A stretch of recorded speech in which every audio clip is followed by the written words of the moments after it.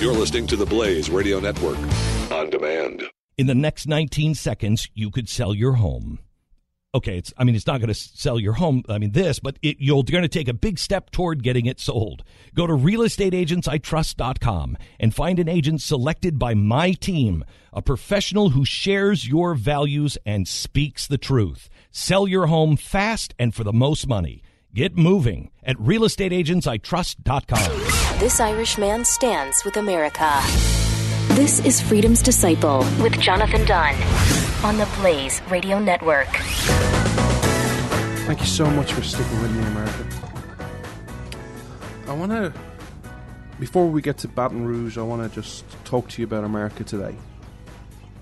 And I would ask you just to close your eyes and just imagine what I'm about to say to you. I want you to close your eyes and imagine it's Friday, the 20th of January 2017. And whoever you supported for president is in the White House. Let's not limit ourselves to Trump or Hillary. Let's say Ted Cruz, Rick Perry, Marco Rubio, Bernie Sanders, George Washington. Just pick it up. Ever who you think right now would be the best president. Ronald Reagan, Calvin Coolidge, Abraham Lincoln. They've all gone into the White House. And they have a 4-year term. And you agree, everything you pretty much think, they think. There's no differences. They're going to put your agenda forward.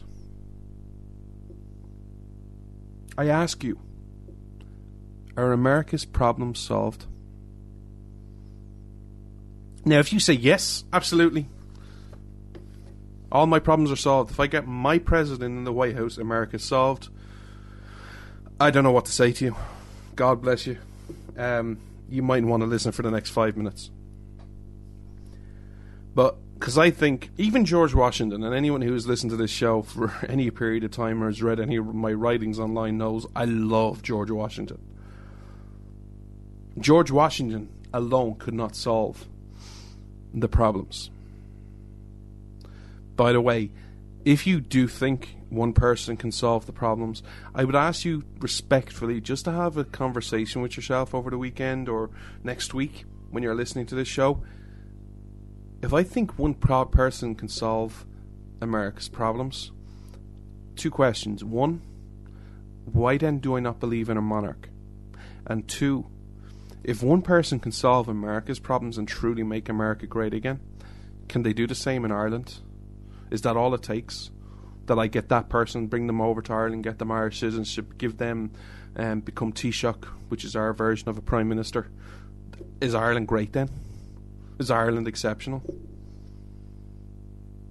Now, for those who said no, well, Congress has a role because, well, it used to be presidents don't really make legislation.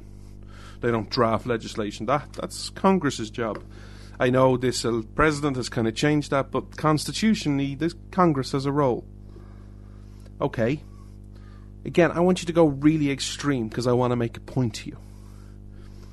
There are 536 people in Congress between the House and the Senate. I want you to clone ever who you want there in the White House 536 times. Because I want you to have a VP the exact same, and I want you to have a Senate and a House. The reason I'm doing this is I'm going so far that there's no opposition. It's just to get you to think. Get you in the mindset of going, okay, truly, the person you have in there is the right person in your eyes. They can do anything they want. There's no opposition. Anything they want, they just go to Congress and go, hey, this is what I want, go write it up, I'll sign it, deal done. Are America's problems solved then?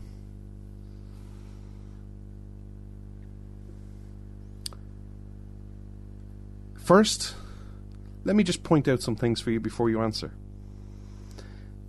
You have to realize that there is a limit on the agenda because of the future elections. Let's just take something simple. Okay, John, well, I got my guy in there or girl and I've got all my Congress. This is the tax policy I want.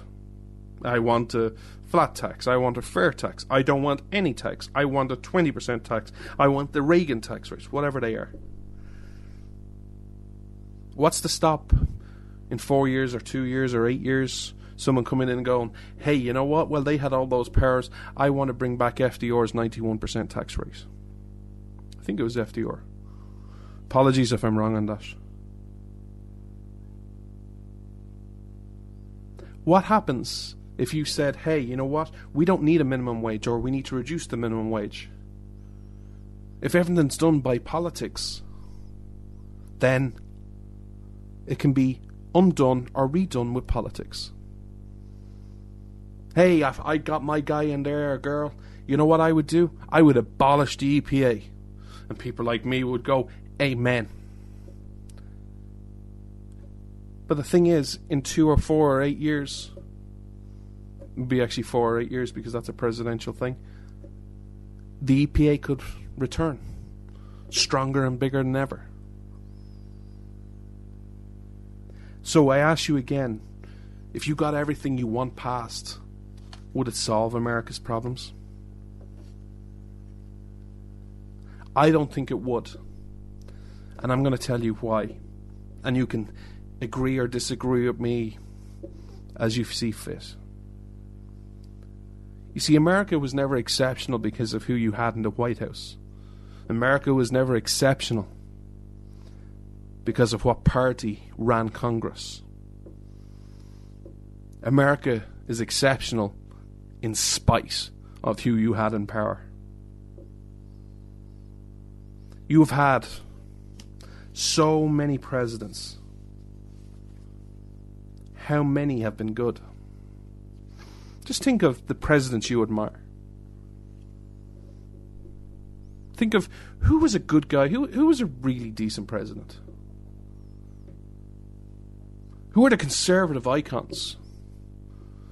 You know, the only ever icon I hear most of is Reagan, and we've spoken about Reagan quite a bit in this show. He was a really good president. Who else would you discuss? Coolidge? Well, there's 100 years and you've discussed 2. Yet America has still been exceptional.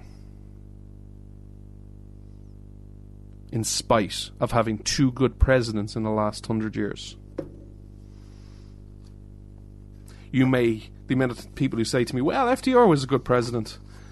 I don't know how you can intern your own citizens and strip them of rights and be a good president, but that's just me. No, America has been better and been exceptional because of you, the people. Margaret Thatcher once said, and you've probably heard me say this quote 1,000 times, first you win the argument, then you win the election. How many times have you tried to win an argument and then compare it to how many times you've focused on winning an election? Yeah, but John, but Trump is better than Hillary. But Trump, Hillary's a nightmare. The GOP convention is on this week. How many principles did you hear spoken by any of the delegates, by any of the speakers? Or did you just hear, well, he's better than Hillary, or he's going to make America great again? It's time each of us break the bonds we have with our politicians and with our parties and start fighting for principles.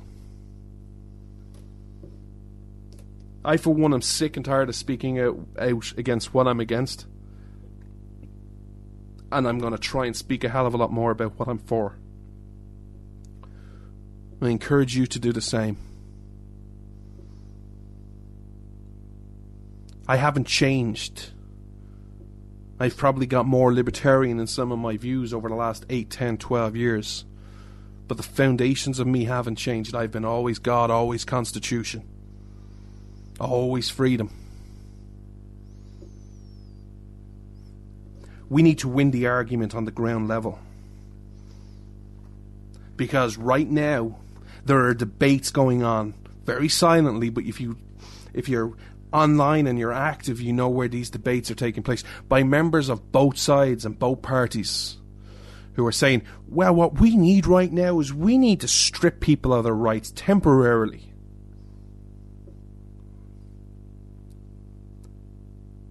What happens if that happens under a GOP Congress?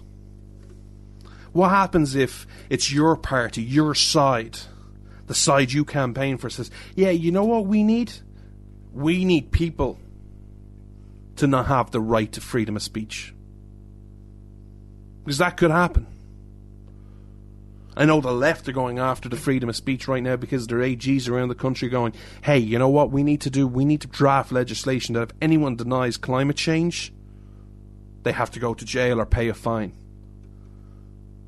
I see people on the right going crazy about that, but imagine if the right were the people to do it. Imagine if, because there are people saying this, well, do you know what we need to do? We need to limit the right to assembly. Because that's the problem with these crowds right now. What are you going to do? Because you have two choices. Toe the party line and going, well, it's the right, we're saying it, so I better get on board. Or will you say, no, these are fundamental rights, these are from God, and I'm going to protect them regardless of who says them and who promotes them. I'm going to stand for the same thing I've stood for and continue to stand for, and to try and break down each and every right going forward of why I stand for it. It's life, liberty, and the pursuit of happiness. Life, liberty, and property. The First Amendment. How many people can name how many protections are in the First Amendment today? You know, I love people, and I really do love them, because I side with you 90% of the time, who are so passionate about the Constitution. And yet they only focus in, you know what, we need to win this election to protect the Constitution because Obama has done so much damage to it. Yes, he has. I've got a pen and I've got a phone. You know who else has done damage to the Constitution? Let me be blunt about it. The GOP. The Patriot Act. The way budgets happen. You think that they haven't harmed the separation of powers, that each body has a role to play?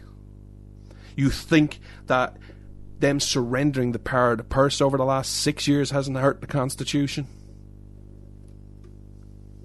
They've hurt the Constitution just as much. Now, we can focus in on politics and elections if you wish, but potentially the biggest and hardest damage done to the Constitution has been by some of your people, through ignorance, through not caring, through not seeing why it's such a revolutionary document in itself. I ask you again, how many people can name the amount of protections in the First Amendment? Oh, well, there's freedom of speech, there's freedom of religion, there's the one we always never forget. Well, we have a right to a free press. You know, I can say what I want. Yeah. Is there anything else? Oh, there's the right to assembly. Oh, and there's the right to petition our government. There's 5 protections. How many people knew that? How many people of your common citizens know that? How many people know that the Second Amendment, actually the language in there is so crystal clear that gun control arguments should just fall flat on their face? Every Attorney General around the country should go, hey, you know what? If you want to change and you want gun control, you have to have a constitutional amendment, because, I don't know, the Second Amendment says, shall not be infringed. How many people can talk about why the NSA is unconstitutional, you haven't got a clue what amendment it violates? How many people forget the NSA, but how many people say, I have a right to be secure in my person and my papers? Well, no one's checking papers, John. You know, I don't care what newspaper you read. No, well, papers, today's version of papers is your phone. If I send you an email, it's for my eyes and your eyes. How many people are going, well, I'm not saying anything wrong. I'm not hiding anything. So, of course, the government can check it. I'm not doing anything wrong. I got nothing to hide. How many of these arguments have you heard? How many arguments of these have you heard over the last couple of years? Through the media, through politicians. And how do you solve those arguments? Is it a simple case of just changing the media, which you'll never do? As long as I've been alive and longer, the media have had far too much power. Hello, Walter Cronkite and Vietnam. If you don't get that reference, send me a tweet, I'll tell you what it is.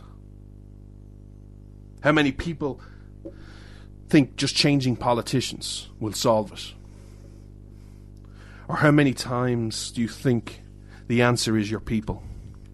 That coming together and having these debates in small groups, in Tea Party meetings, reaching across the aisle, not on politics basis, not with a hook that says, hey, I'm trying to get you to vote for Trump or vote for Ted Cruz or vote for this person in Congress. I just want to talk to you about principles. And then it gets to the tricky issues. After we discuss what principles we follow and what rights we follow, how do you talk to people about cop brutality? And I don't mean cops brutalizing people, I mean people assassinating cops. The brutality on the cops. How do you talk to them about the rule of law? How do you change hearts and minds? Do we think electing a politician into the White House or to Congress is going to solve the chaos that's on the streets, the hate, the anger? Do you think electing your president and your Congress would get the media and certain fractions to say, you know what, saying all lives matter is not controversial? Do you think that's going to happen? Or do you think the change needs to be at the ground? I would ask you to think about those couple of statements and then a couple of questions. This is Freedom's Disciple with Jonathan Dunn on the Blaze Radio Network.